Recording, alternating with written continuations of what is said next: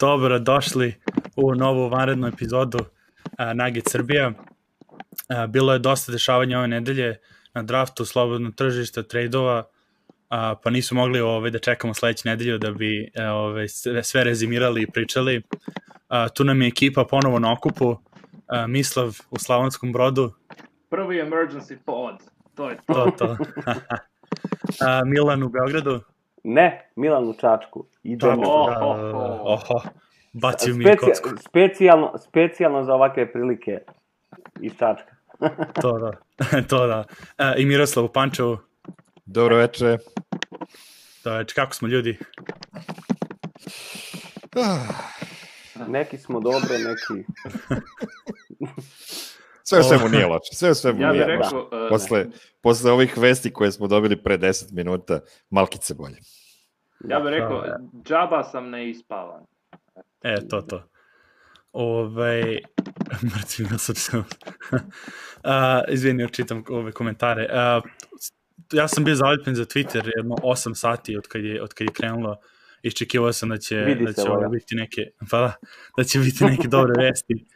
Ali onako dobili smo neke mlake do kraja večeri. Izgledalo je kao da su agenti se ustezali da objave ugovore nekog strahu od temperinga, pošto je bilo ono sa Bogdanovićem što se desilo ove nedelje, malo su ranije požurili sa vestima, pa neko izgledalo da niko neće da objavi vrlo rano, da ne bi bili u problemu sa NBA-om. Tako da počnemo prvo sa slobodnim tržištem, bacimo pogled na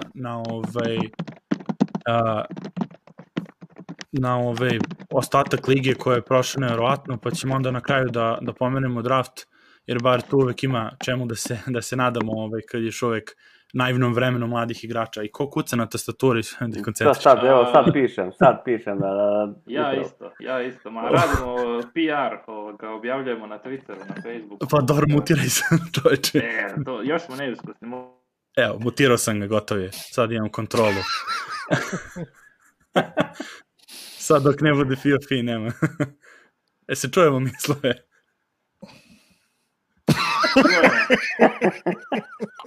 Sad ću strkat, slušaj. Nema, mutiram si ponovo. Da počnemo sa slobodnim tržištem, kao što sam rekao. Prvo, počeo dan sa interesantnim ugovorom Campazza. To je neko, mislim, par dana se pričalo o tome, ali prilično je iznenadilo. Mislim i mene, ne znam da i vas, na 2 godine ne znamo koje su brojke u pitanju, tako da ne znamo šta možemo očekujemo. Miroslave, pošto si ti čak bio i kod maka u DNVR-u da o tome pričamo, da o tome pričaš, šta može da se očekuje od njega u Denveru? Šta misliš kako može da igra, šta možemo, da li će biti backup, da li treći play čak, ili ne vrem da će baš startni, ili... Kao prvo, ne znamo kolika je tačna cifra za koju je došao da igra, ali smo čuli da je najverovatnije potpisao ugovor u skladu sa onim jednim exceptionom, za koji ja ne znam tačno kako se zove, nije onaj taxpayers, kako već, onaj glavni exception koji svi timovi imaju na 9 miliona, 9,2 miliona, ja mislim da je negde ispod 5 miliona, čini mi se, exception, tako da tu negde u tom nekom range-u po sezoni možemo da očekujemo da je ugovor Facunda Campazza. Ja sam bio veoma iznenađen kada sam čuo da su zainteresovani za njega. U prvom trenutku sam pomislio da možda to koriste kao stvar za pregovore sa Monte Morrisom, da ga nateraju da potpiše ekstenziju što pre, u stilu ne budeš li potpisao, dovodimo čoveka koji je formiran igrač iz Evrope, i to mi je stvarno izgledalo da je to samo u pitanju, jer prosto Campazzo je, nakon što su potpisali ovoga momka na dvojnu registraciju sa drafta, 5. playmaker u ekipi, odnosno 4. playmaker na stalnom ugovoru, i 5. je, pa može mi kako se zove, uvek zaboravljam. Marcus Howard. Marcus Howard, o kome ćemo pričati malo kasnije. Zaslužuje dečko sa mnogo više poštovanja da pričam o njemu kao najbolji trojkaš u istoriji NCAA lige, ali o tome nešto više kasnije. Facundo Campazzo je vrlo zanimljiv, mi ga odlično pamtimo sa četvrtfinala svetskog prvenstva u Kini 2019. godine kada nas je Argentina sa 1,5 igračem izbacila u četvrtfinalu, gde su, dakle, imali su Luisa Scolo od 39 godina i Facunda Campazza kao zaista superstara na evropskog nivoa. Ja u tom trenutku nisam znao ime ni jednog od preostalih 10 igrača u argentinskoj reprezentaciji, što možda više govori o meni nego o njima, ali ne. Ekipa koja je imala Jokića, koja je imala Bogdanovića, Bjelicu, Bobija Marjanovića, Raduljicu, Lučića, mislim, ne znam šta da kažem. Jedino nismo imali Teodosića od glavnih superstarova i ajde da se podsjetimo još ko nije išao na to svetsko prvenstvo iz ovog jednog razloga. Zaboravio si Milutinova na sve to. I Milutinova, da. Dakle, toliko dobar igrač da je mogao jednu Srbiju da izbaci u potpunom naletu. Nizak je, visok je svega 1,78 m. To može da bude velika prepreka za njegovo ozbiljno igranje u NBA ligi. Ja bih se mogao zakleti 1,78 m, 5,11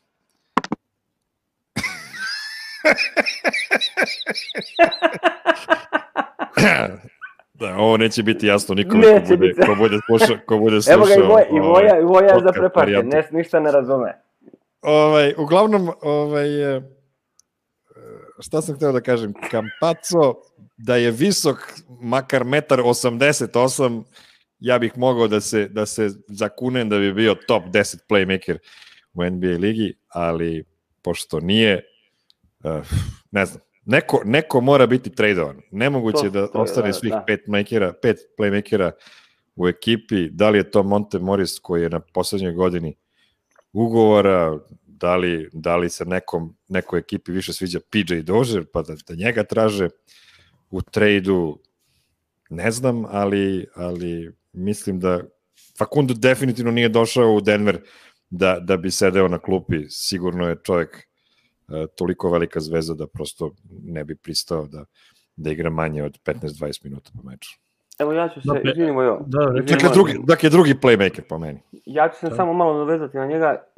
Ovo što je pričao Miroslav vezano za to, za reprezentaciju što nas izbacio, sve to stoji, izuzetan igrač, ali evo ja sam ga gledao prošle sedmice protiv Zvezde, jer je Zvezda igrala protiv Reala, gde je bukvalno vodila celu utakmicu, uopšte me nije bio to taj igrač sa svetskog tog prvenstva, barem je tako delovalo na terenu sad. Naravno, to je jedna utakmica, uopšte nije merodavno i sve to. Pričamo o jučerašnjoj utakmici. Ne, juče Zvezda igrala sa Barcelonom, ali igrala prošle sedmice, igrala je utakmicu protiv Asvela, a pre te je igrala prošle sedmice, igrala sa Realom, izgubila na jednu loptu, vodila celu utakmicu. To mu je bila pretposlednja utakmica, on je znao da odlazi iz Reala, možemo da tome pripišemo. Možda bude i to, naravno. Možda bude to, ali posle te utakmice uopšte se nije provlačila priča da će doći u Denver, to vjerojatno nije niko znao sem njega. Prepostavljam da je ta situacija u pitanju. I totalno kad se uopšte bio pomenut on kao moguća opcija u Denver, ništa mi nije bilo jasno. Znači, uglavnom sam bio tog mišljenja kao što si ti rekao da je neki trade u pitanju, tako da totalno, eto, i dalje mislim da je to opcija glavna zbog koje je on došao u Denver. Ja ne verujem da on može da ima neke minute ako ostane Morris tu i pored Mareja, da on ima uopšte priliku da igra u ekipi. Na stranu to što je stvarno izuzetno dobar igrač i što možda tu je, ja i Voja smo pričali, komentarisali baš njega i Monte Morisa, ko bi tu mogao da bude, ko je bolji, ali definitivno mislim, i složit ću se sa Vojom, evo javno, da ipak Moris tu je negde iznad njega u ovom trenutku, tako da i mlađi je i sve, tako da. Pa znaš kako to kad smo pričali, mislim kod njega je interesantno što je on celu karijeru, mislim, od kada je dobar igrač, je prvi play ekipe i vidi se potezi lucidan i kreativan i sve to stoji. Naravno, najviše je strah što je nizak, jer Monte je viši od njega, a opet je bilo problema u play-offu u situacijama da su preko njega pokušavali da napadnu i niski post i sve su, mislim, ima dosta play-ova, uključujući i Chris Paula koji bi odmah krenuli leđima da igraju protiv njega i da probaju da ga guraju. Sad, opet on je fizički spremniji od dosta tako niskih play-ova koji su dolazili iz Evrope, ali meni glavna dilema oko toga je da li on zna da igra kao backup, to je point u NBA-u, nije baš tako jednostavno u Euroligi, dosta svi su deo tima i prvi play, drugi play ulaze, mislim Sergio Rodriguez koliko dugo igra kao drugi play praktično, a u stvari je jedan od glavnih, ali u NBA-u postoji ta rotacija i redosled s kojima ljudi, mislim s kojima igrači igraju i kada uđe u igru, na primjer na 10 razlike, on može vrlo lako da totalno preuzme utakmicu, da pređe razlika na 20, ali takođe može i sa par loših dodavanja, jer pokušava da bude lucidan i da ima da protne loptu, 2-3 loša dodavanja, idu kontre, su, mislim, u NBA-u kakve su atlete i širi je teren i sve, ti 6 poena, 4 poena može da preokrene utakmicu, onda opet mora da se vraća Mare, da se vraća Jokić i totalno onda remeti, mislim, cijelu koncepciju, a mora vrlo svestan njegovih svojih limitacija i šta je uopšte treba da bude u NBA-u, tako da on zna da je dobar backup i tome teži da bude najbolji backup u istoriji NBA, ne da ima iluziju tome da bude najbolji igrač u istoriji NBA. Tako da zbog toga bih rekao, možda ni... Carmelo potpisao za Portland, samo breaking news.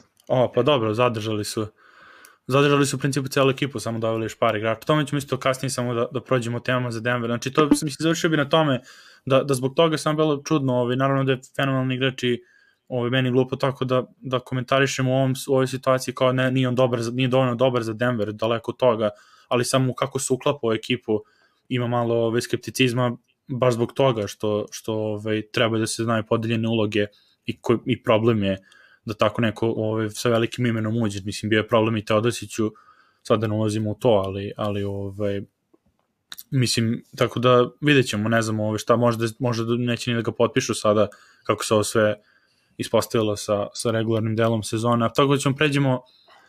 Meni se čini samo da su spomenuli da jeste potpisan na 2 godine. Zvanično, gotovo. Mislim da smo imali potvrdu toga, ali htio bih da dodam samo još jednu stvar. 6 miliona 2 godine.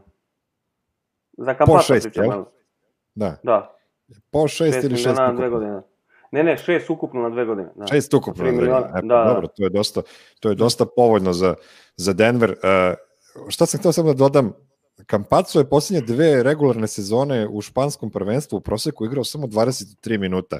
Ne zato što nije dobar igrač, nego zato što je Real dominantna ekipa u španskom prvenstvu i nemaju potrebe da igraju Campazzo više od 23 minuta po meču. Nešto više minuta igra naravno u Euroligi, jer ja sam se koncentrisao na špansko prvenstvo zbog većeg uzorka, tako da mislim da bi on bio sasvim zadovoljan sa 18-19 minuta u proseku na mnogo jačem tempu u NBA ligi u odnosu na ACB ligu. Tako da mislim da bi on mogao da bude dosta dobar drugi playmaker, ukoliko bude za to potrebno. Evo, Mladen, postoji pitanje ko je poslednji igrač sa tom visinom koji je igrao u drugoj petorci uspešno.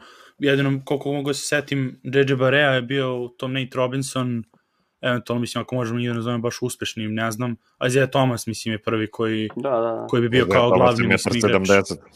Da, tako da to su par igrača, Ratko ću da izbacim sa streama, pošto to je drug šanis, ali kaže da je bolji play od Mareja i da je Marej mnogo divlji.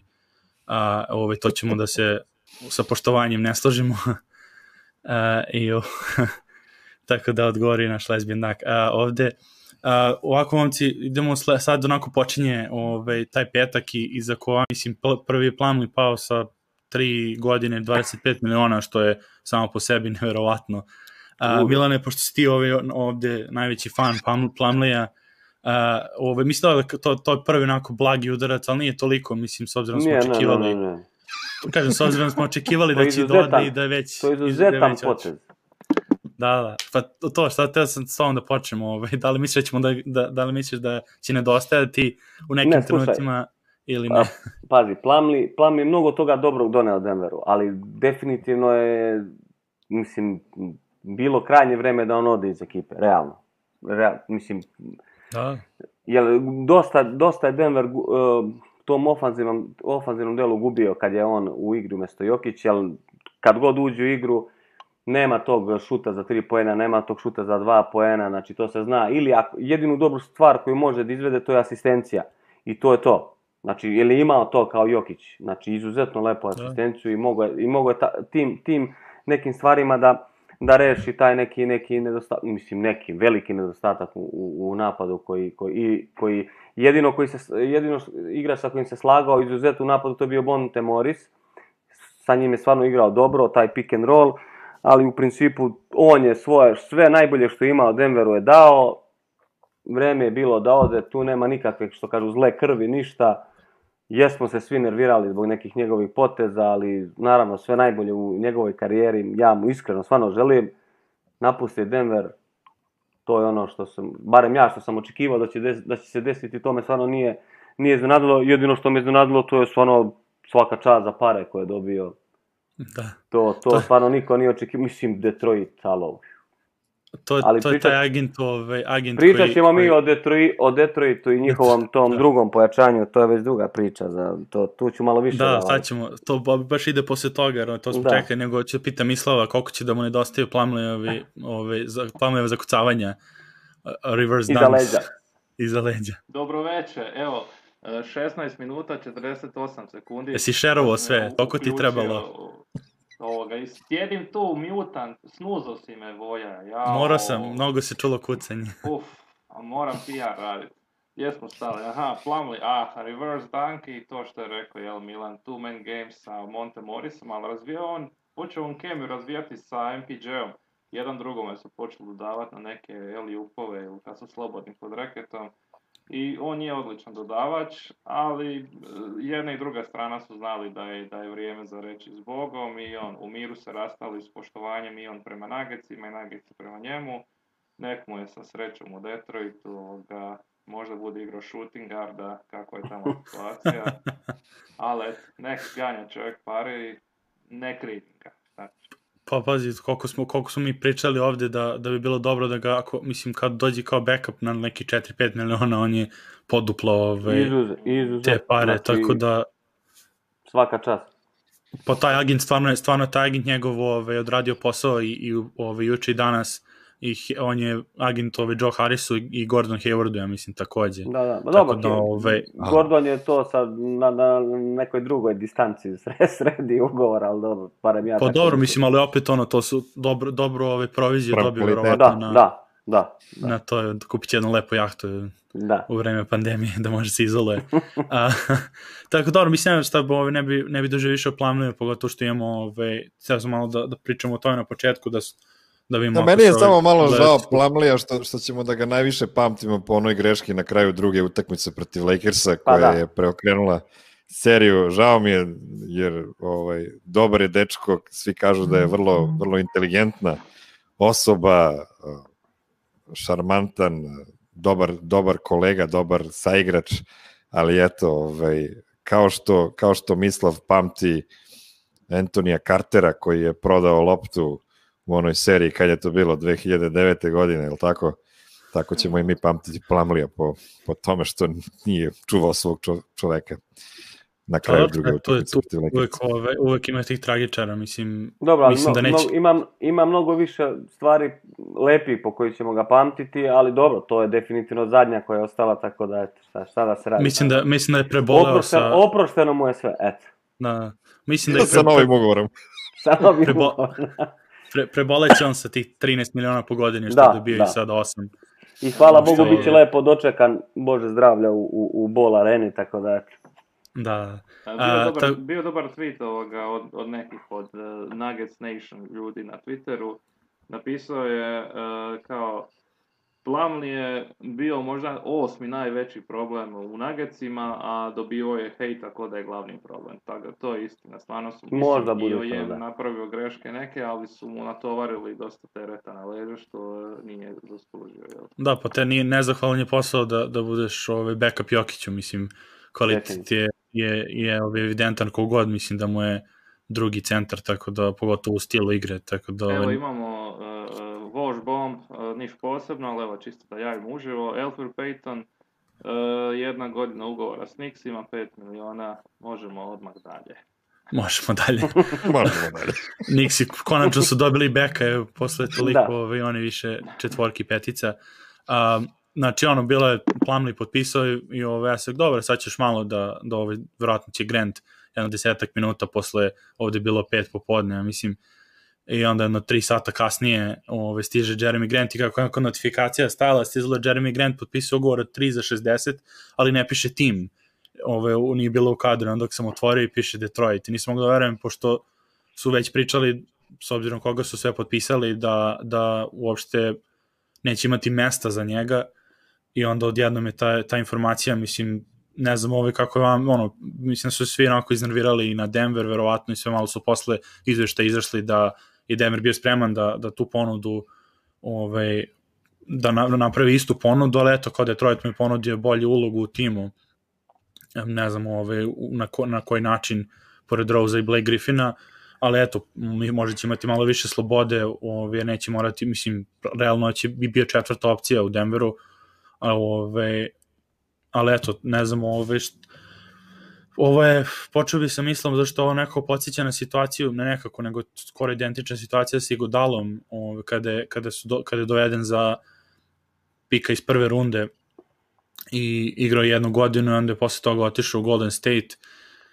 Ti si tada isto bio navijač, mislim, koliko je slična situacija, da li je tada bilo bolnije ili sada, mislim, pošto nisu naravno isti igrači, Iguodala je postao posle toga šampionski igrač i sve, ali u ovoj situaciji možda Grant više boli jer su bili tako blizu finala. Sad, znači oba igrača su nosila broj 9, oba igrača su došla u tradu gdje je manje više njima otišao jedan pik. Oba igrača su bila najpoznatija po svojoj obrani, znači i ekipa Nuggetsa danas i ekipa Nuggetsa te godine, kada je to bilo 2013, ja mislim, su bili, znači, odlična napadačka ekipa, ali bilo je dosta rupa u obrani, i onda su oni bili taman taj neki obrambeni glue guy, i Iguodala tada i Grant sada, i koliko on u srži nije neki toliko bitan dio Nuggetsa, ali opet je ta njegova pojava tamo dosta značila. A kako je to bilo kad je, ne znam, s Iguodalom bilo tu još dodatnih komplikacija, tad se sve raspalo, znači Masai Ujiri je dobio nagradu za GM-a godine i onda je nakon toga otišao u Toronto. George Karl je dobio nagradu za trenera godine i za nagradu je dobio otkaz. Tako da je tad došlo do velikih problema u Nuggetsima. Još se nešto pričalo da je neko od stožera trenerskih iz Denvera da je ciljao Karijeve bolesne gležnjeve, da su poručivali igračima Nuggetsa da ne preprljava, ali onako suptilno da ga ciljaju u gležnjeve, da se ozlijedi, da on ispadne iz rotacije, jer je tako bio i David Lee zbog neke ozljede, ne mislim ramena ili nečega, da je ispao. I onda kad je Iguodala potpisao za Warriors, iscurila je ta informacija da je Karl poručivao igračima da lome Karija. Tako da je to dosta više komplikacije bilo. Još je bio bolniji odlazak jer je otišao doslovno u ekipu koja nas izbasila iz play-offa. Tako da Grantov odlazak je manje bolan jer je fino raščišćeno, obje strane su izjasnile su, on je rekao on želi imati veću napadačku rolu, Denver je rekao da ćemo ti isto para, on je rekao ne, želim imati više ulogu u napadu, pa je otišao u Detroit gdje će ispred njega biti Blake Griffin i Derrick Rose koji će sigurno biti sretni da mu daju 10 lopti više.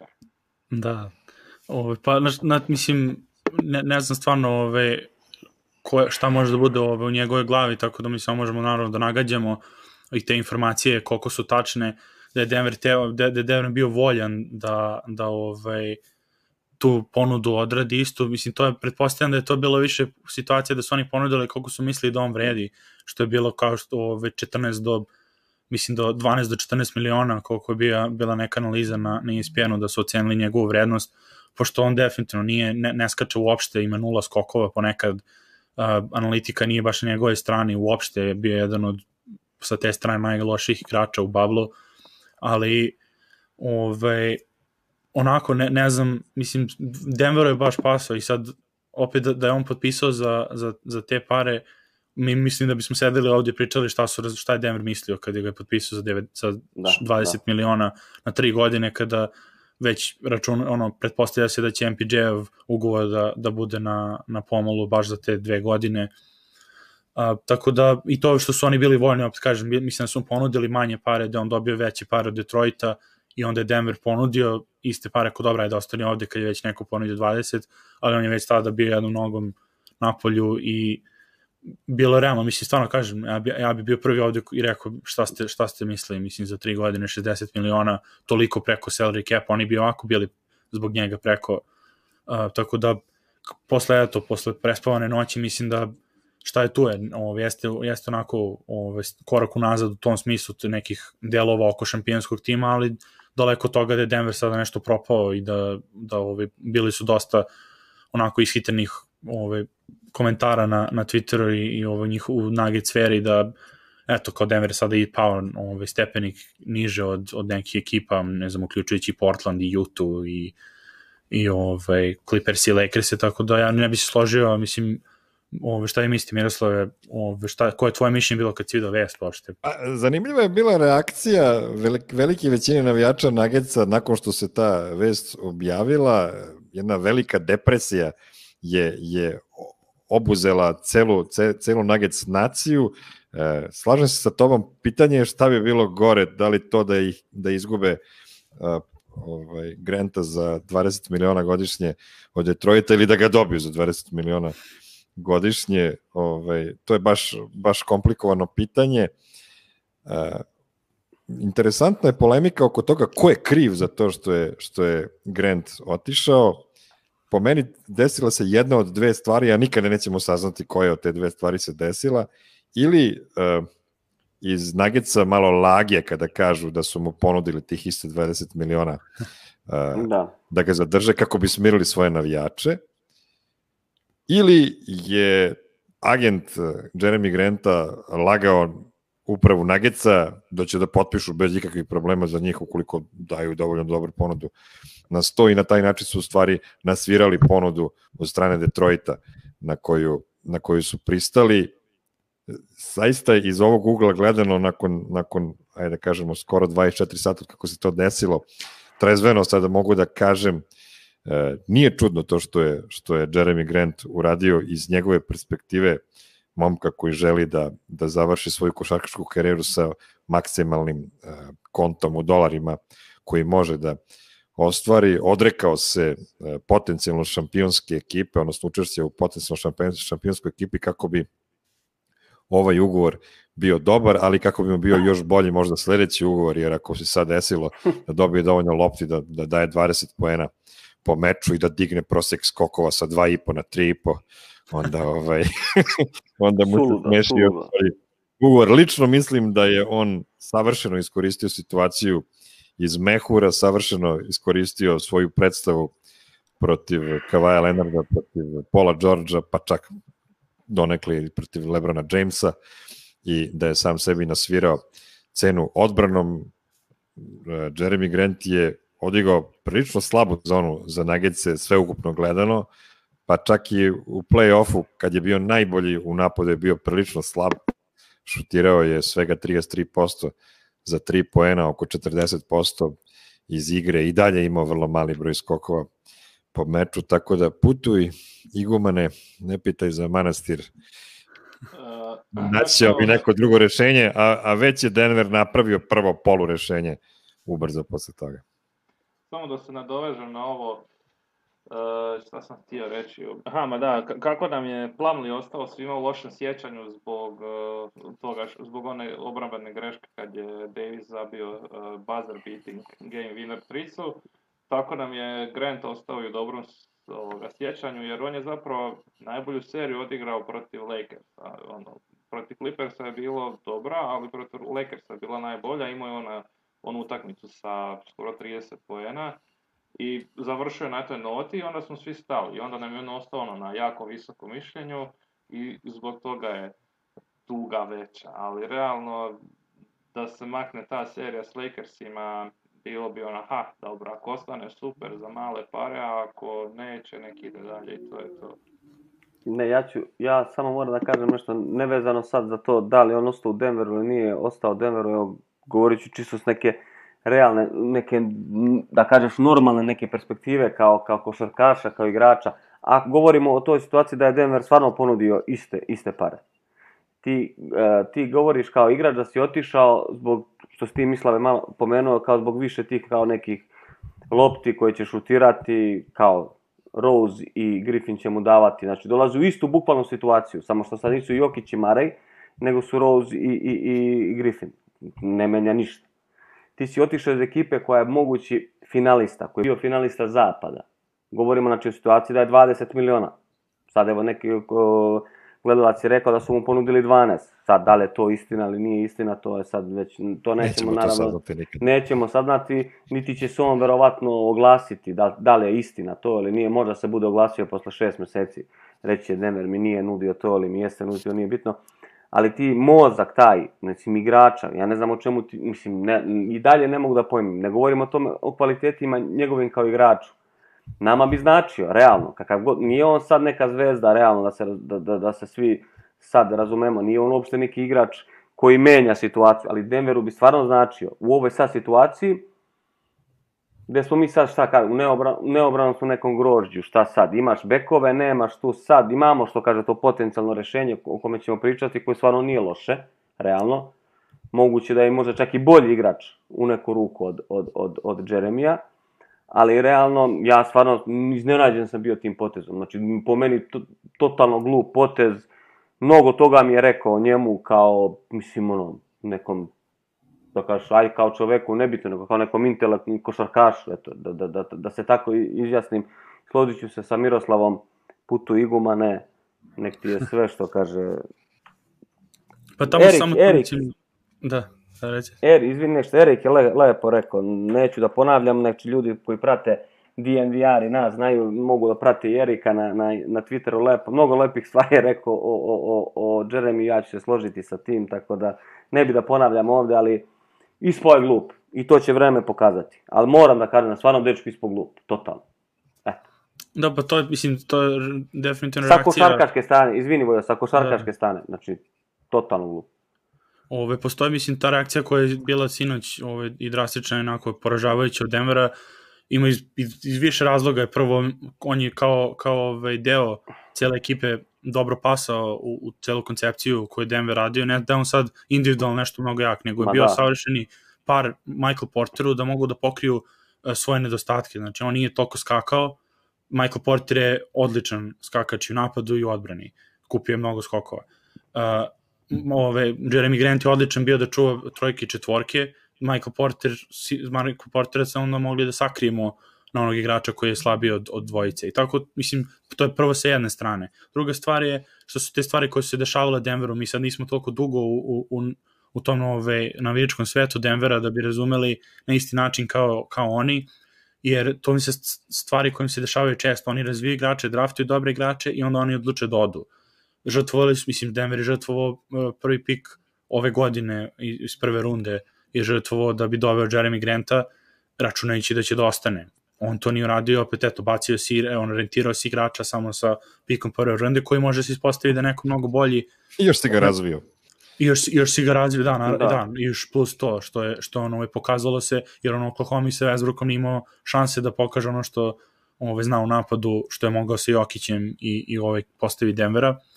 Tako da je sve ukupno, a opet ja kada igramo kako rekli, đavolja do kata, mogu da ga s jedne strane razumem samo u smislu ako su mu ponudili prvo, ako uopšte mu nije bilo prijatno sve vreme u Denveru, možda jednostavno ne voli da igra nije volao da igra sa Jokićem i za Jamalom, koliko to ludo zvučalo, ali opet veći deo sezone i play-offa, to je bila igra koja se svodila na to da oni igraju pick and roll, ne baš do besvesti, ali skoro, i da ostali igrači dobiju kad dobiju loptu. Za razliku od Oklahoma. Da, pa ne, ali to je, mislim, to nije otišao iz Oklahoma, ne mora znači da bi ostao tamo, isto tako. Ne znam šta će dobiju, mislim šta mu je Detroit na priču da će dobiti, ali to je jedna stvar koju razumem, da hoćeš kao eto drugu slobodu, možda drugo mesto, taj čovjek koji vodi Detroit mu je prijatelj i bi u Oklahoma su bili bliski, ponudio mu je veće pare odmah, znači to je jedna od razlika, jedna stvar ja mislim tu koja Denver neće ni da prizna, zato i promenjen tweet. Prvi tweet izašao da je Denver ponudio iste pare, ali kasnije je promenjen i rečeno je bili su spremni da ponude iste pare. Što je neka nijansa i zvuči isto, ali u toj situaciji to više zvuči da su oni ponudili manje odmah i da je on onda bio u fazonu, pa nisam ja, možda me ne cenite koliko mislim da sam vredan. Jer ako je ponuđeno 2 miliona, on ima 9 opciju, to mislim 12 miliona, a ponuđeno 9 u njegovoj glavi, možda to mislim mora da misli da je vredniji od toga. I kad mu je Detroit pošao sa 20 odmah, vrlo je bilo i onda ne može posle da se ispravi ta situacija. Onda kao je to, mi ćemo ti ponuditi sa 20 jer neko drugi je ponudio. I što znači u njemu glavi, pa dobro, ime ne cenite koliko mislim da sam vredan. A sa te strane dalje vredan toliko, očigledno jeste čim ga je neko platio. Mislim, na papiru stoji da je vredan toliko. Mislim, Nicolas Batum je 27 miliona težak, tako da... Joj, majko moja. Detroit je bacio na Plumleeja i na Jeremy Granta 85 miliona. Alo, ej, ljudi, da li realno to? Znači, mi ćemo sledeće nedelje čoveka koji prati izbliza Detroit, koji će probati da nam objasni šta to Detroit uopšte radi. Znači, to je baš se desila stvar gde je jedna ekipa koja se potpuno sumanuto ponaša na tržištu, uništava planove jedne vrlo solidne ekipe. Setio sam se one zabrane NBA lige da Chris Paul pređe u Lakers-e pre mnogo godina. U ono vreme je još uvek David Stern bio komesar koji je stavio veto na trade Chrisa Paula u Lakers-e. Ja sam prosto pomislio, bože, kako je moguće da neko ne može da kaže, ljudi, pa ne možete vi da radite baš tako besmislene stvari, dajte malo da to sve ima nekog smisla. Mislim, koliko centara i koliko četvorki Detroit trenutno ima? Ima smisla, oni su radili neko kreativno računovodstvo tu sa ti nekim ugovorima, to na godinu dana i sa tim nekim stretch opcijama da rašire plaćanje na više godina. Oni su tek sada isplatili Josh Smitha, koji je bio, ko zna koliko već godina nije tamo, da bi sačuvali, u stvari oni su time ublažili koliko to bez veze zvučalo. Za Plumlee i Granta mi nije jasno, mislim, oni su njih videli očigledno na kao ove bitne delove. Da li su i trogodišnji ugovori? Da, ne, znam da kažem, oni su ih videli kao bitne delove finaliste sa zapada. Denver im je digao cenu, kao što se rekao, razvili smo ih. Ostale ove poteze što su pravili, većina su u stvari radili to da bi umanjili neki salary cap, da li se spremaju možda za trade za Russell Westbrooka ili tako nešto da urade, jer opet oni Griffina moraju da ne kažem da je to logično, samo kažem da imaju, da mislim izgleda da imaju taj plan finansijski, ali mislim uopšte ne razumemo cijelu tu priču, tako da tek samo bi se htio nadovezati, znači sjetimo se trade deadline-a kad je bila paljba po Nuggetsima, zašto ste tradali Malika i Juanča, trebali su nam. Evo zašto, zato što... Pozdrav za Vlahu. Da su ostali, nemamo para za potpisat čistačicu, a kamoli Malika Bizlija na 60 miliona. A što je s Juančom, čovječe? Juančo vam izaće sa Warner Brothers prije potpisati ugovor, nego sa nekom nikakvih informacija nema, ne znam, valjda se još druži sa Adamom Sandlerom.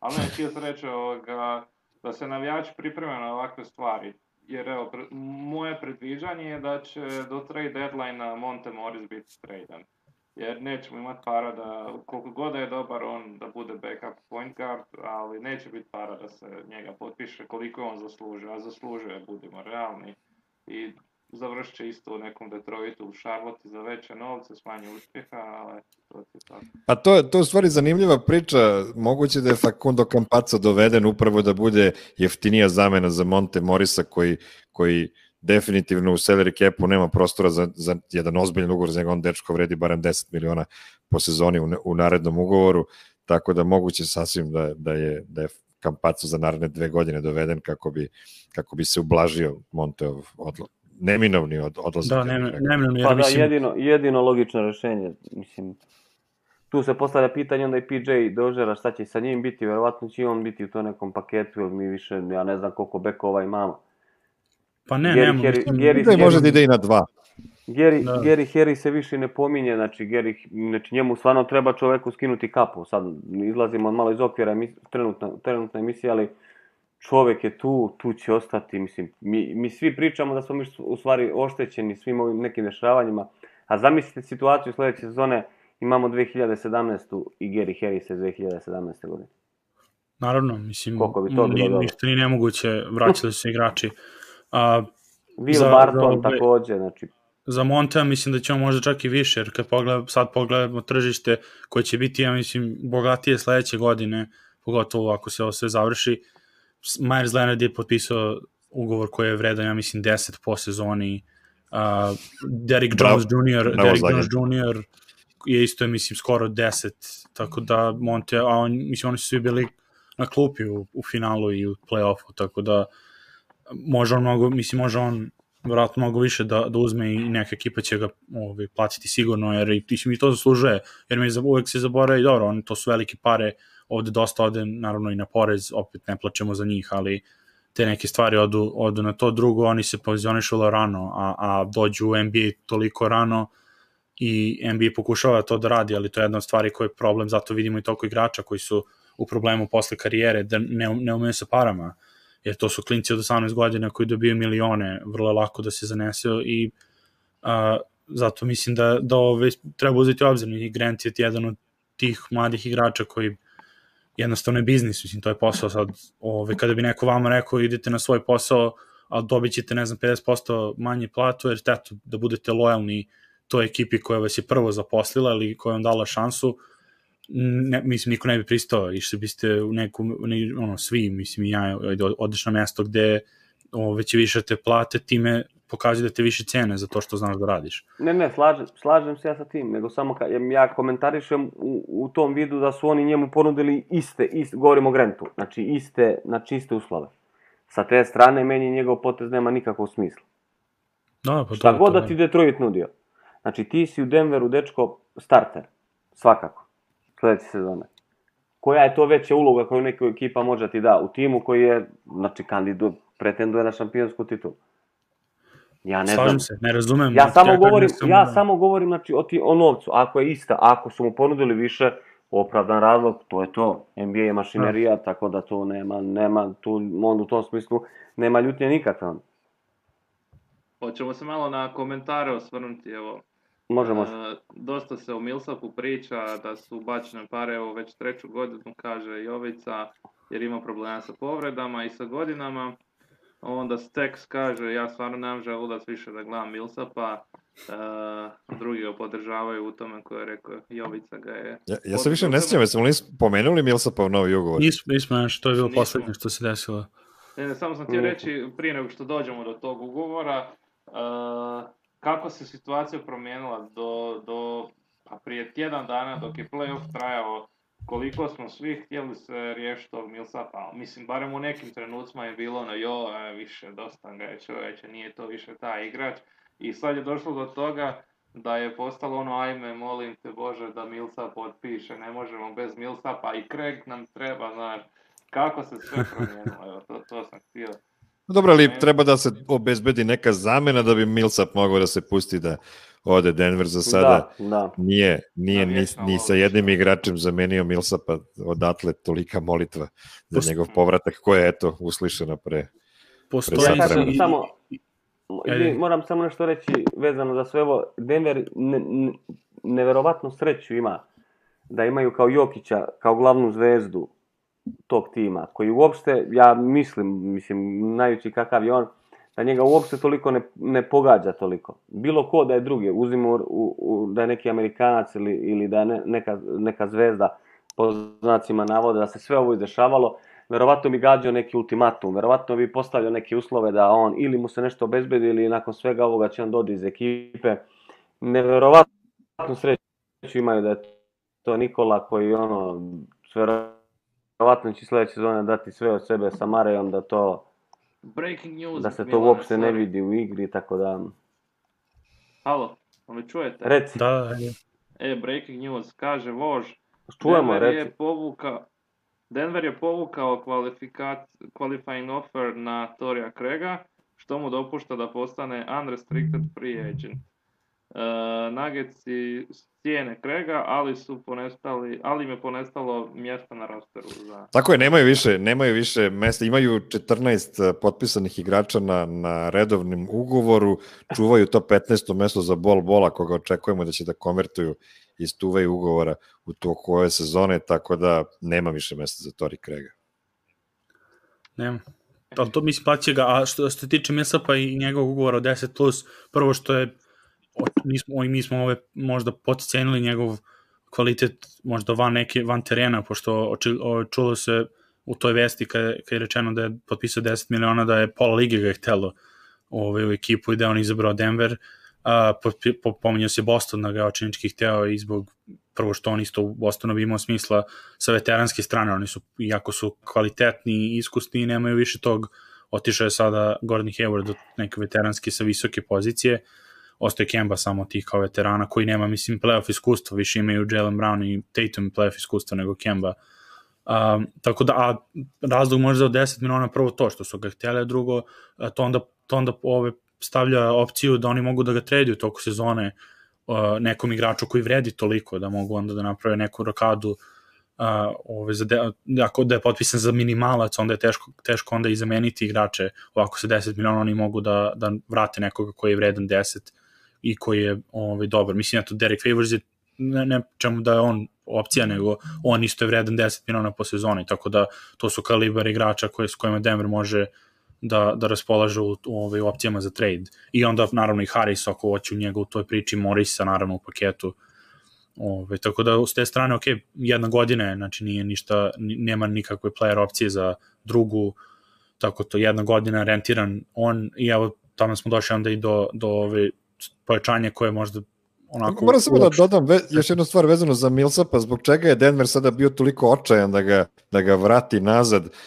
Naime, da je Jeremy Grant potpisao očekivanu ekstenziju sa Denverom, onda bi to bila malo drugačija situacija, jer bi imali igrača na 3-4 kakav je Jeremy Grant i onda bi mogli za mid-level exception da dovedu istog ovog igrača kojeg ćemo sada da spomenemo, da su doveli kao čistu četvorku i da na taj način u potpunosti zamene Millsapove minute prilično kvalitetno, ali pošto su ostali bez Jeremija, odjednom su došli u situaciju da nisu imali prostore u salary capu da dovedu nikoga, jer su već potrošili mid-level exception na, hajde da kažemo, Jamichaela Greena i da su potrošili ovaj drugi izuzetak na Facunda Campaca i bukvalno im je preostalo da vrate ili Craiga ili Millsapa ili da dovode igrače na minimalni ugovor.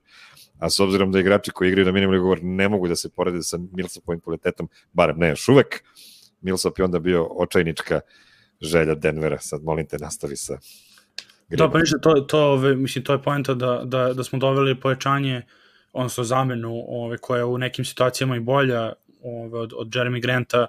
Videli smo da on i Jamichael Green pomenuo si za 2 godine 15 miliona, znači vrlo 12,5 miliona jeftiniji po godini od Jeremy Granta, mnogo bolje skače, mislim da čak ima procentualno i bolji šut od Jeremy Granta. Preko 39% zadnje 2 godine. Da, bar ove godine, znači 2 godine konstantan bio. Videli smo kad je igrao protiv Denvera u Clippersima u play-offu da je dobro igra i dobro koristio minute protiv Jokića i protiv cijela naše postaje, zato što Doc Rivers nije imao poverenje u njega, ne znam zašto, izgubili smo Milana, vratit će se vjerojatno.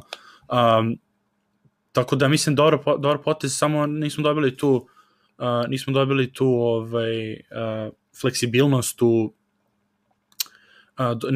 fleksibilnost u odbrani na trojici četvorci zajedno, ali dobili smo odličnog defanzivca na poziciji 4 i opet kažem na 1 godinu on će vjerojatno odbiti opciju sledeće godine da može ponovo da potpiše neki možda bolji ugovor ako se dokaže, jer evo kako smo videli u Denveru 1 sezona i ako bude bio dobar odbiće drugu sezonu. Pa da, sledeće godine opet može da traže da on bude onda sa 15 miliona po godini, kako to je Jokić efekat. Tako eto, šta misliš ti o njegovom pojačanju, koliko ti on zapao za oko, uopšte ovih godina, on je bio prvo u Memphisu, pa onda u Clippersima sada, je li dobra zamena ili možda nije baš toliko? Po njega sam zapamtio prvo po tom neobičnom imenu, JaMychal Greena, Greenova imaš koliko hoćeš. On je započeo u Memphisu i došao, nisam točno provjeravao, znam da je došao nekako na sporedna vrata, neki undrafted ili nekako onako potpisan i dosta se probijao.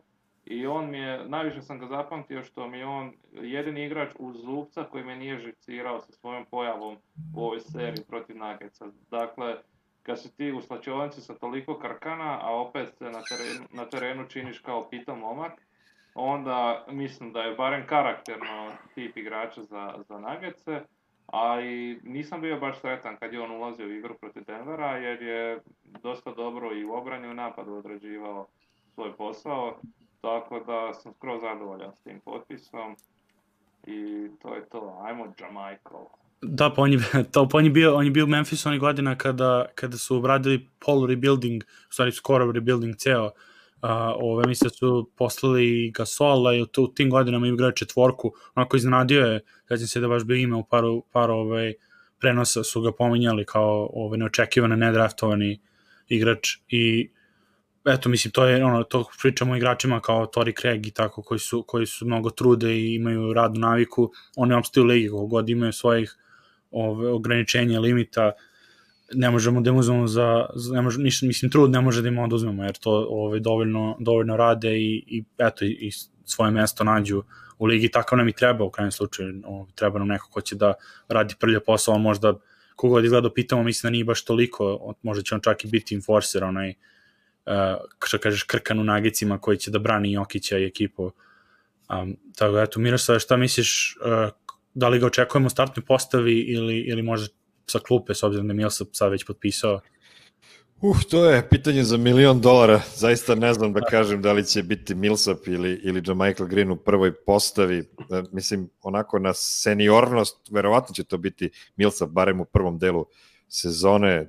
Morat će JaMychal da bude stvarno dobar da bi mogao da preotme to mesto od JaMychala. Ja od njega očekujem dosta, on je, kako si lepo rekao, prava, klasična četvorka za razliku od Jeremy Granta, koga ću sad poslednji put da spomenem u večerašnjoj emisiji, barem se nadam. Jeremy je više pružao Denveru kao trojka nego kao četvorka, on je u stvari bio vrlo loša četvorka pored Masona Plumleya, bili su užasan tandem. Pored Jokića. bio takođe loš i pored Jokića. To je tačno. Njemu je zaista trebalo da... Problem je sa njime što on, dečko, ne hvata loptu uopšte i onda ako Jokić mora da stoji daleko od koša jer izvlači protivničkog centra, kako je to bio slučaj sa Rudy Goberom u play-offu protiv Jute, a ostane samo Jeremy Grant da proba da hvata loptu pod koše, pa nema portera, a često ga nije bilo na parketu, onda je to prava katastrofa. JaMychal Green je prava crta četvorka, mnogo čvršći igrač od Jeremy Granta, mnogo čvršći igrač i od Michaela Portera, nije baš toliko čvrst kao Paul Millsap, ali s druge strane dosta brži i skočniji od Paula Millsapa. To je vrsta potpisa koja se u NBA obično zove stop gap, odnosno igrač koji služi tu da premosti neki period dok se na tu poziciju ne dovede neko ko će da bude zaista trajno rešenje, mada ko zna, možda dečko bude toliko dobar u Nuggetsima da zasluži novi ugovor od Nuggetsa i da onda ode, naravno, pošto svi odlaze iz Denvera. Da se malo našalimo, ali dobar potpis.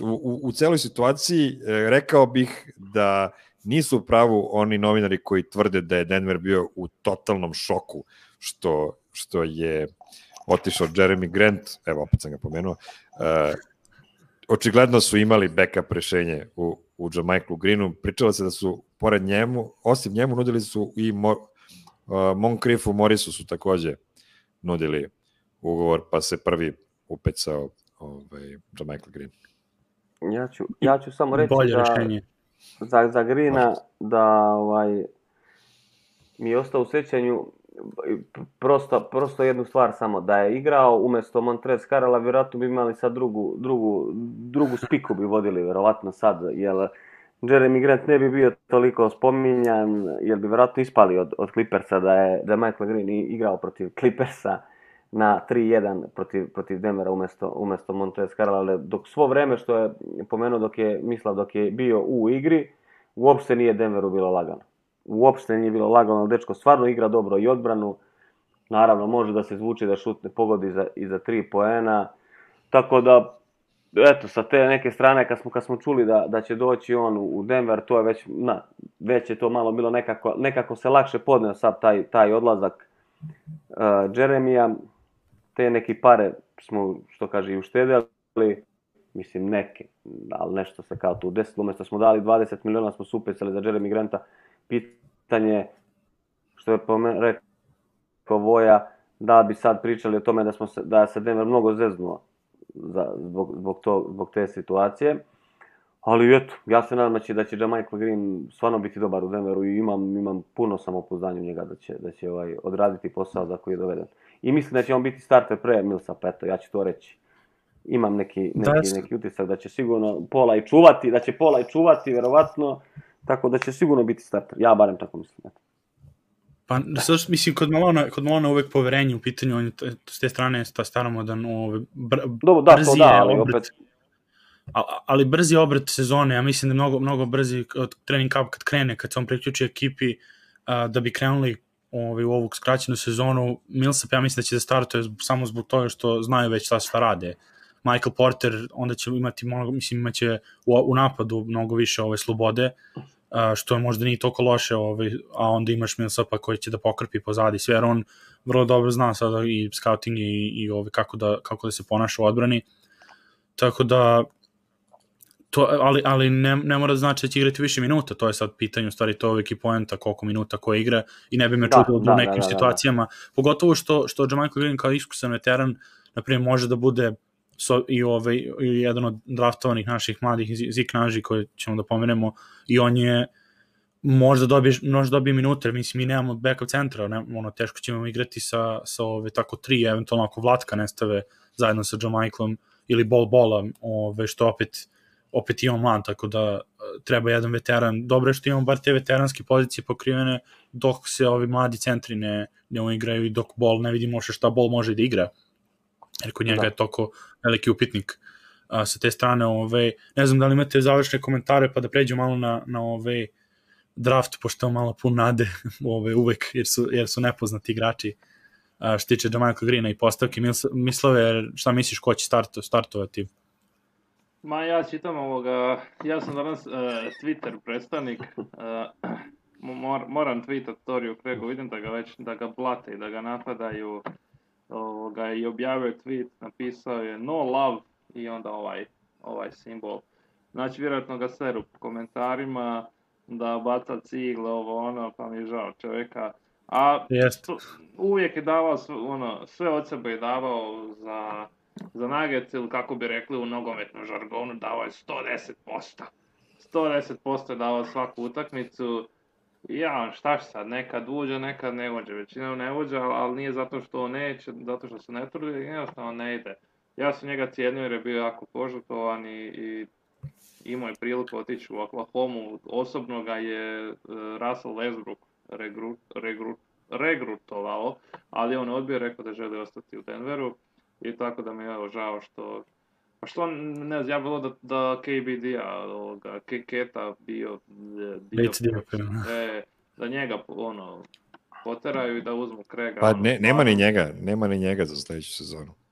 Pa što nije on na rosteru još? Neće se, postoji timska opcija za Kate-u i neće Denver produžiti njegovu timsku opciju. Da, pa za Torrey Craiga stvarno pravo si, mislim, on je, pomenuo sam ga, to je jedan od tih igrača kao što je Michael Green.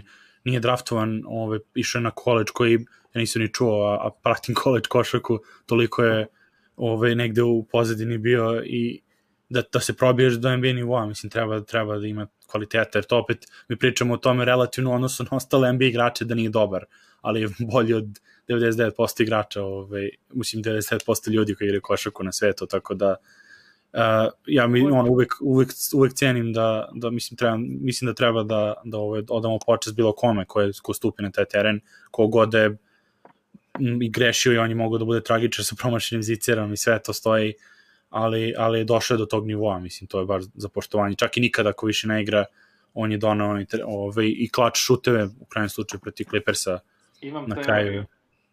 Imam teoriju. Nagice idu all in u napad. Znači, Torrey Craig ništa. Plumlee je ko fo bio obrambeni stručnjak, možeš misliti, ništa to.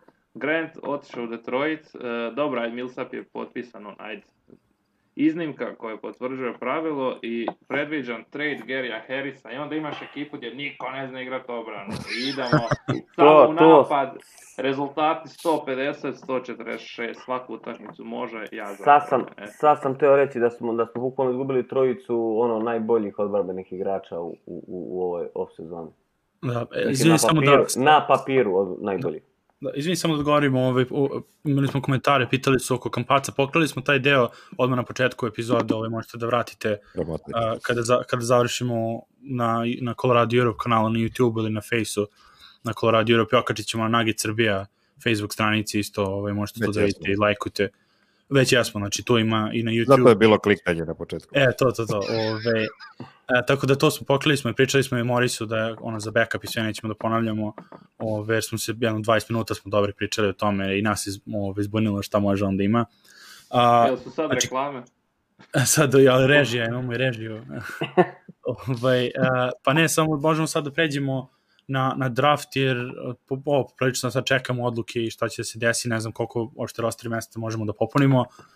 Trade-ovi ne verujem da će se desiti bar u roku od nedelju dana, nijedni, ali draft je bio u sredu i mislim bio onako, počeo je klimovo isto za Denver, opet dosta centara su otišli vrlo brzo, Phoenix je opet napravio iznenađenje, uzeli su Jalen Smitha na 10. mestu, što je bilo neočekivano, oni su prošle godine napravili iznenađenje i iskoristili su ga, tako da to pomeralo u stvari sve te visoke igrače pomeralo na više, znači Isaiah Stewart je otišao u Detroit, to on opet sa centrom i prešao sa čuo je otišao u Miami, mislim, totalno su konfuzni. Jer Detroit imao 3 pika u prvoj rundi, izvrli su 2 beka i centra i razmišljali su ljudi kao nisu loše prošli i onda su potpisali svaki škart centar u ligi koji su mogli da nađu. Denver je bio na 22. mestu i poprilično onako si stanju u jednom trenutku izgledalo kao super, bit će jedno 5 slobodnih igrača koji Denver je razmišljao, pominjao se Desmond Bane kao opcija, opet back, shooter, odbrana, sve to okej, ali uzeli su Zeke Nnađija koji je u Arizoni igrao 19 godinima, dečko, onako visok, izuzetno klasičan centar, ima meku ruku sa polu distance, što opet opomenući to misle, svira klavir, tako da i to je meka ruka.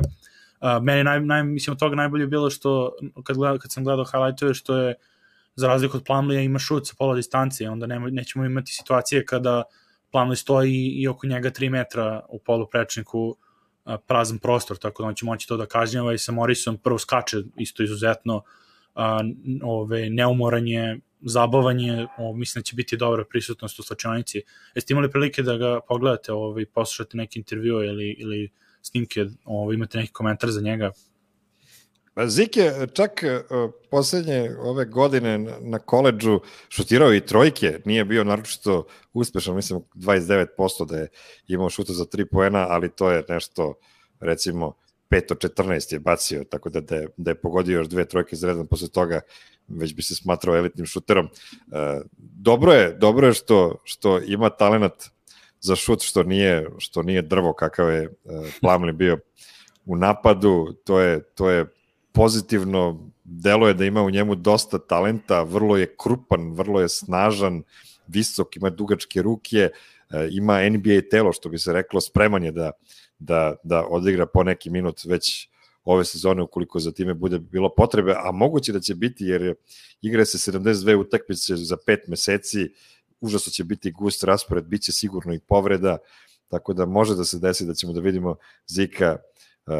Ja bih samo zamolio, ako neko od naših gledalaca dobro zna nigerijski, samo da nam kaže da li se kaže Zik ili Zeke, da znamo, pošto Amerikanci čitaju Zik, ali nešto mi deluje da bi Zeke možda mogu da bude i pravilan izgovor njegovog imena. Nemam šta mnogo više od toga da kažem o njemu. osim činjenice ovo što ćeš ti sad sigurno nastaviti da Denver je ušao u draft sa jednim pikom, a vratio se sa 3 igrača, što je opet veliko iznenađenje da dovedu 3 mlada igrača, ekipa koja je igrala finale zapada prošle godine. Opet ne čekam, da. Možda su nešto i predosetili da će se desiti sa Grantom, tako da je to imalo uticaj, ali ja sam samo gledao par nekih njegovih highlightova, to su uglavnom bile defanzivne situacije u kojima je izuzetno dobar. Brz je, znači prati, izleće iz bloka, udara blokade, znači sve stiže, dečko, barem u toj college košarci. Sad, kako će se to sve izgledati u ligi, vidjet ćemo, ali definitivno sasvim solidna zamena za Plumlee.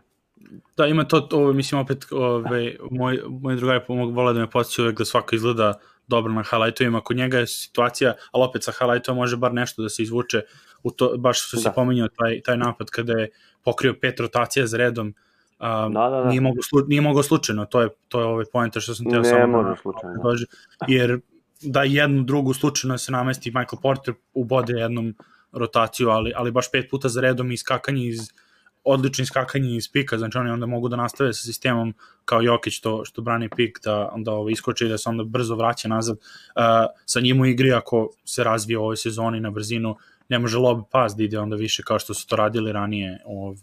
Tako da, eto, a klavijaturista onako interesantno prisustvo u slačionici može da bude onako zabavanje. Čekaj, dok mi ne pobegne, sad si rekao defanzivna formacija kad je pokrio 5 defanzivnih rotacija, a zamjena je za Plumleeja koji je uspio 0 defanzivnih rotacija u onom zadnjem napadu pogriješiti. Da. Znači nije ni bilo rotacije i on je uspio pogriješiti. Samo idem da odgovorim, Torrey Craig, ja mislim, slobodan agent potpuni, nije restricted. Oni su povukli restricted, ja? Znači, ja mislim da je restricted, da. Ne, sada je unrestricted jer su povukli qualifying offer. Unrestricted, da čujem ne restricted, unrestricted, da.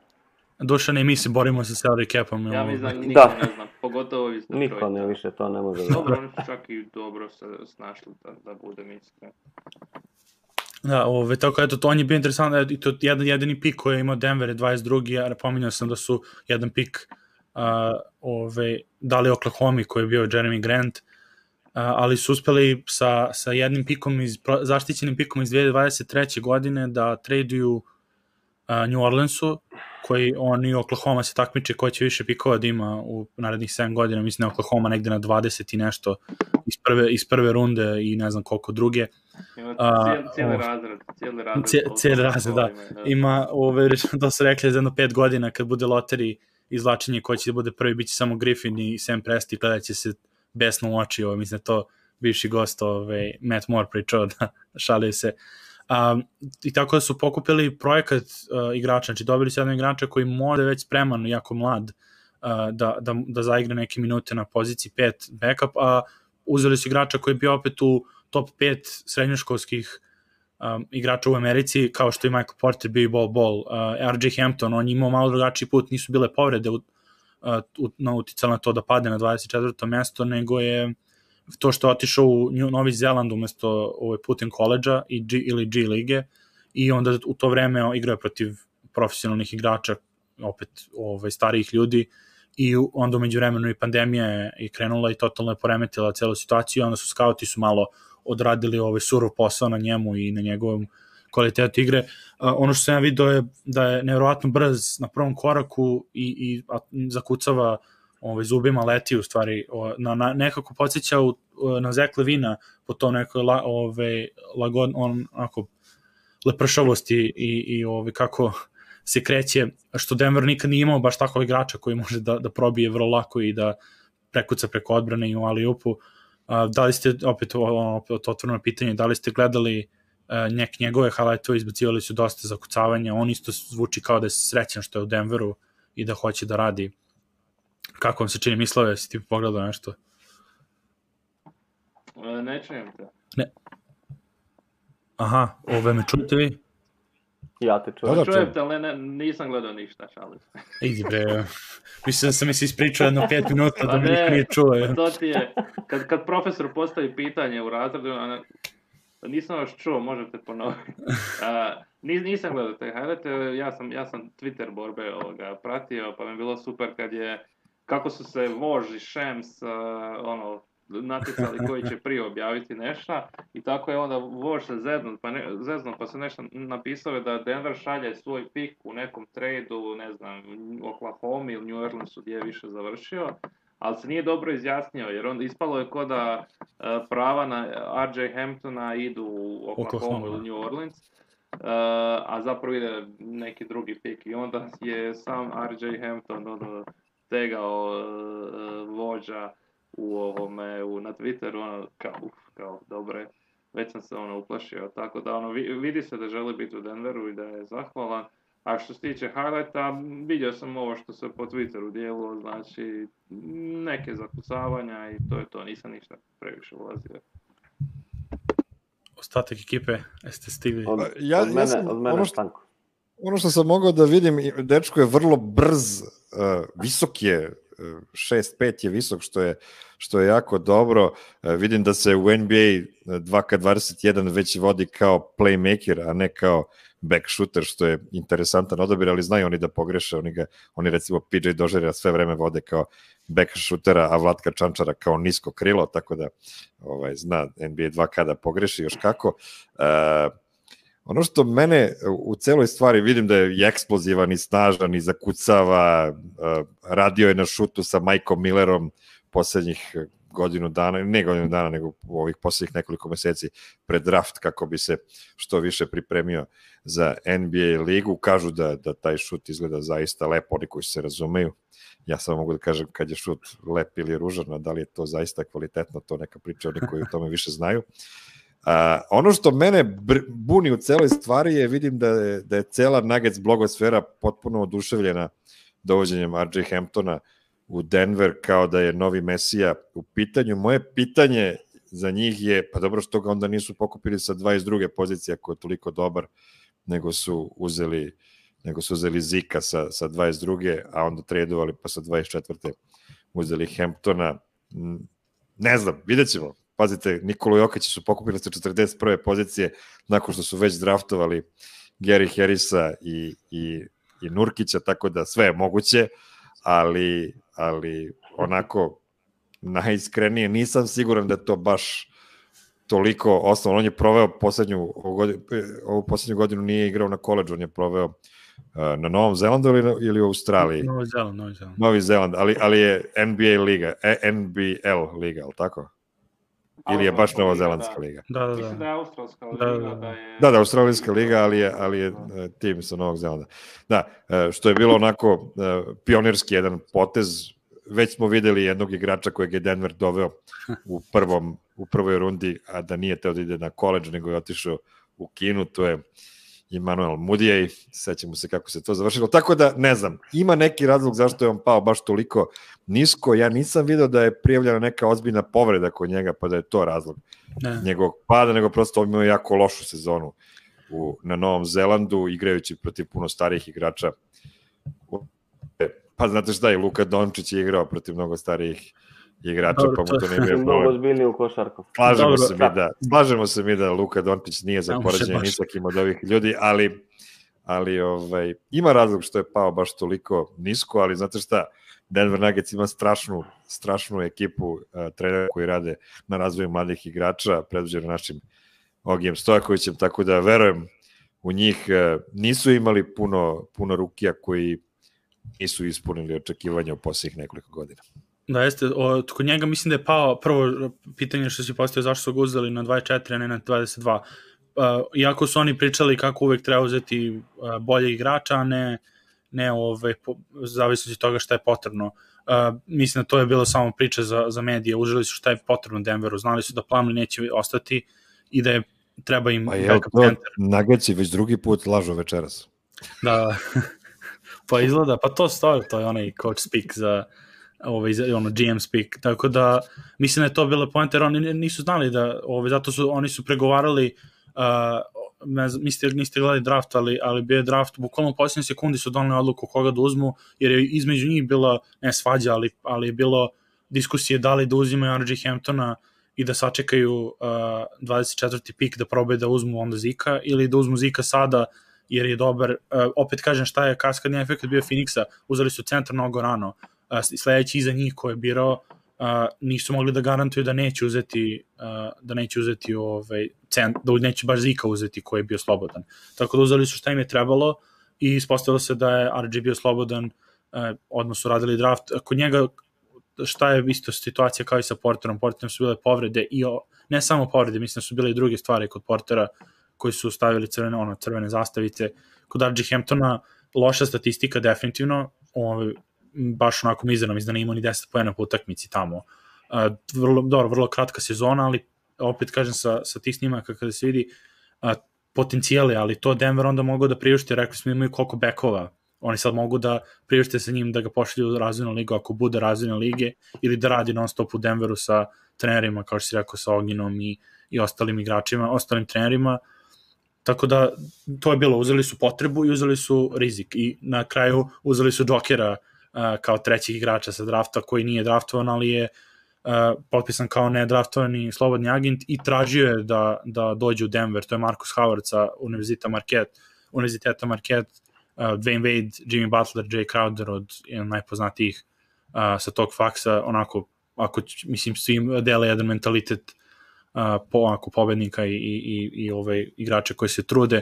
Rekao, spominjao si njega na početku da je jedan najboljih šutera za 3 poena u istoriji NCAA, uopšte poentera najboljih u istoriji NCAA. Imao sam priliku da gledam, gledao sam ga na koleđu kroz March Madness i kroz regularni deo sezone. Dečko je stvarno nevjerovatan, mislim, kako zatrpava koš, imao je preko 10 šutnutih trojki sa preko 40%, 28 poena skoro po utakmici ove sezone.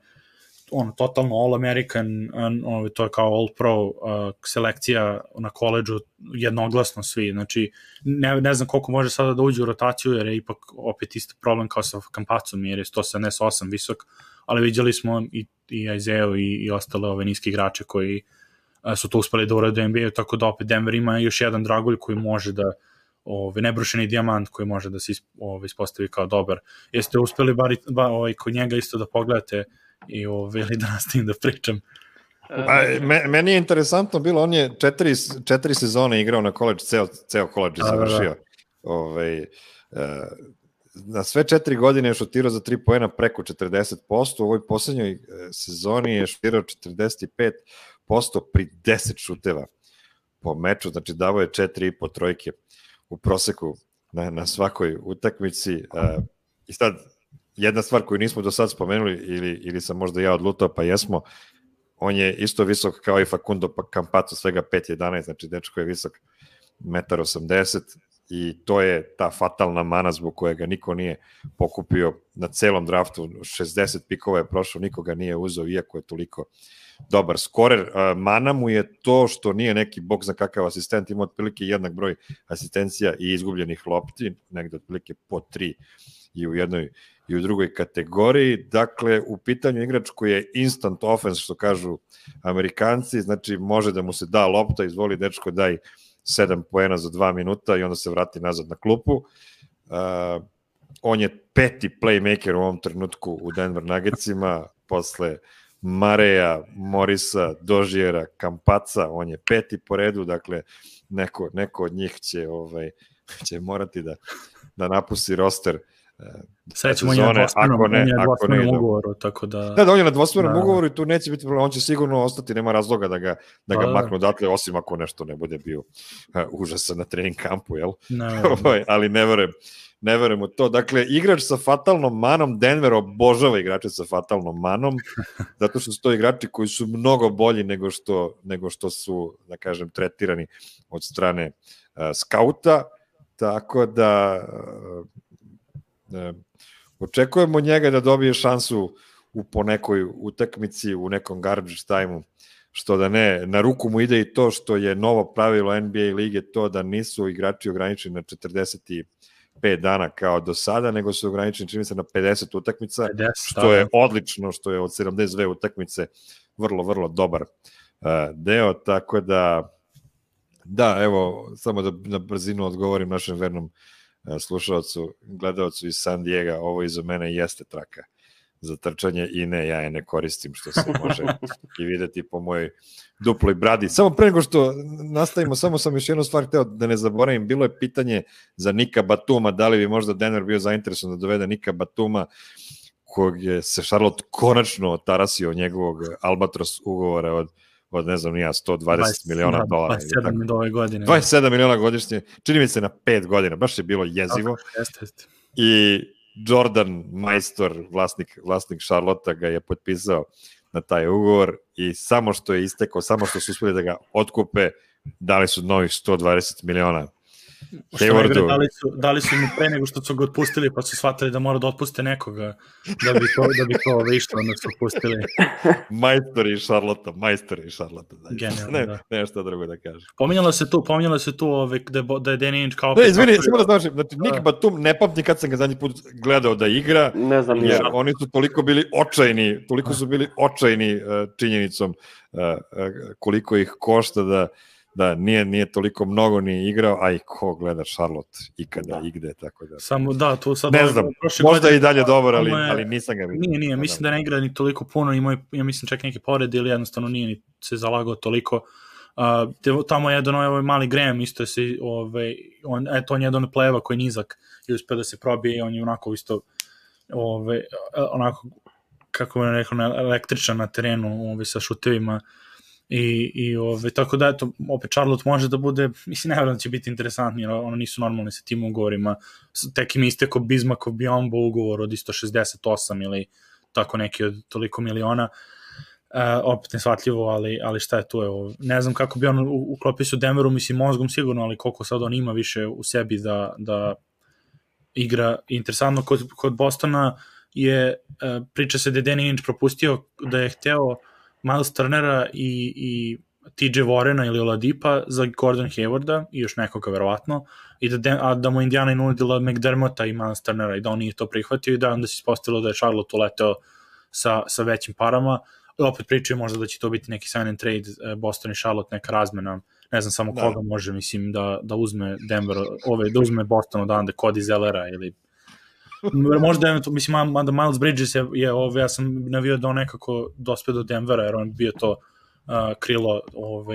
krilo četvorka koje je multidimenzionalno da može da igra leto. Ali ako bude sign and trade, morat će da se izjednače ti ugovori, to će biti vrlo komplikovano.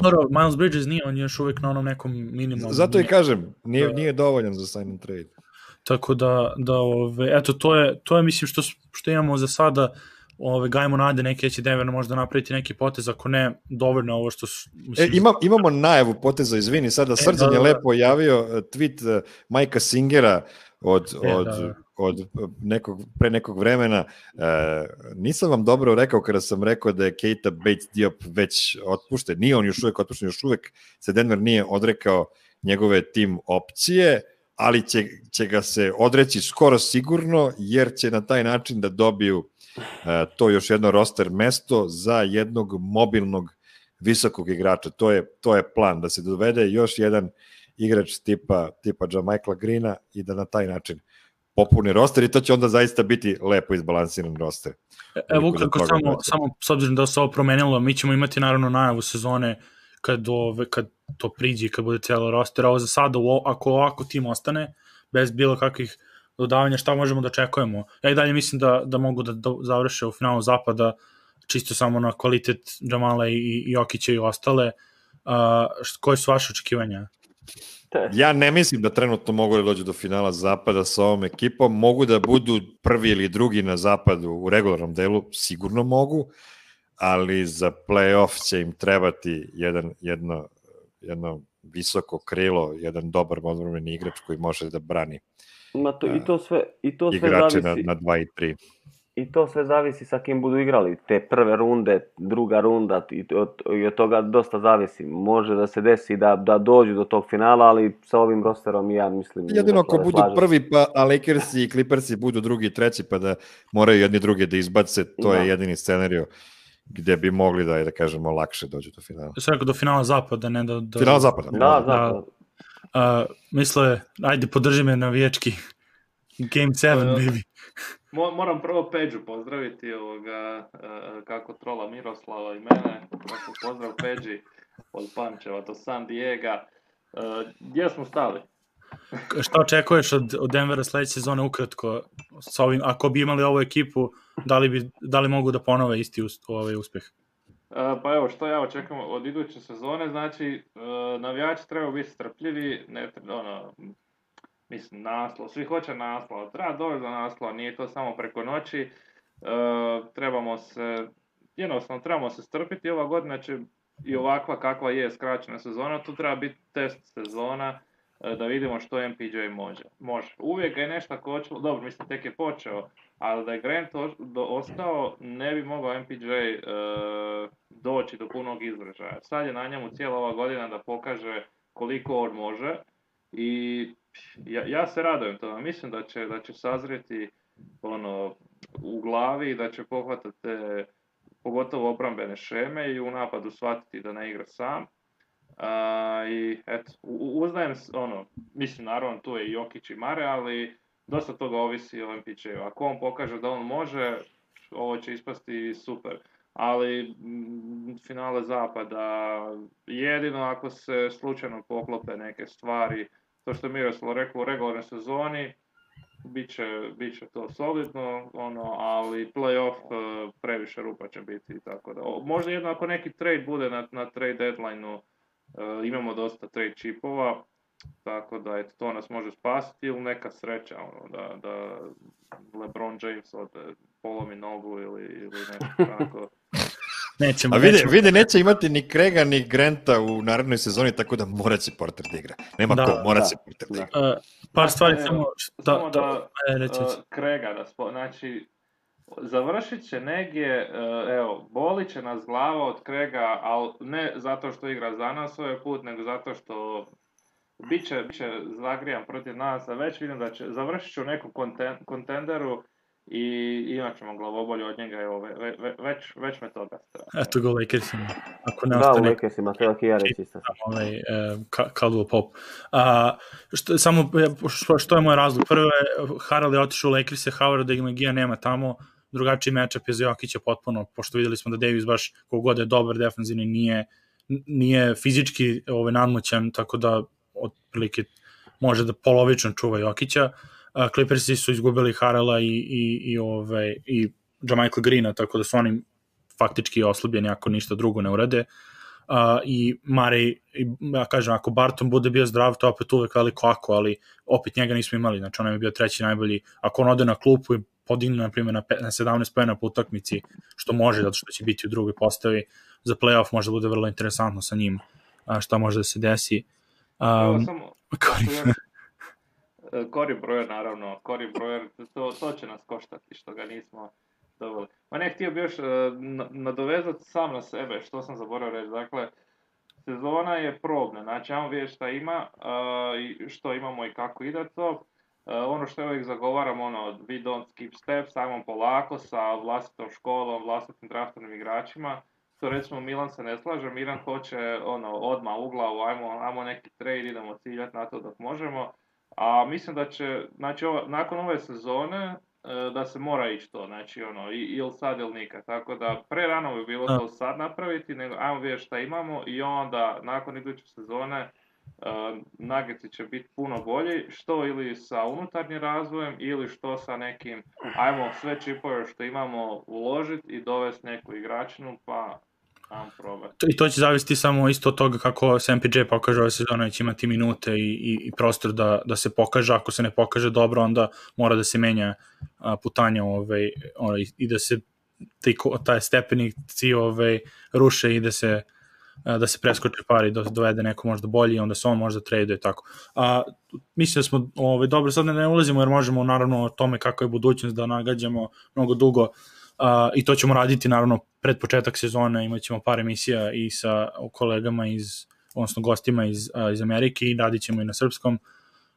Sledeća emisija će biti u sledećem... Izvini, imamo još jednu vest.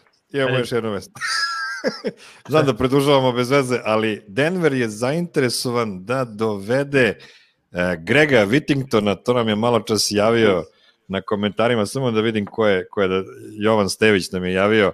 Zaista našao sam taj tweet. U pitanju je košarkaš Galatasaraja dakle, ponovo radi Denverova evropska veza.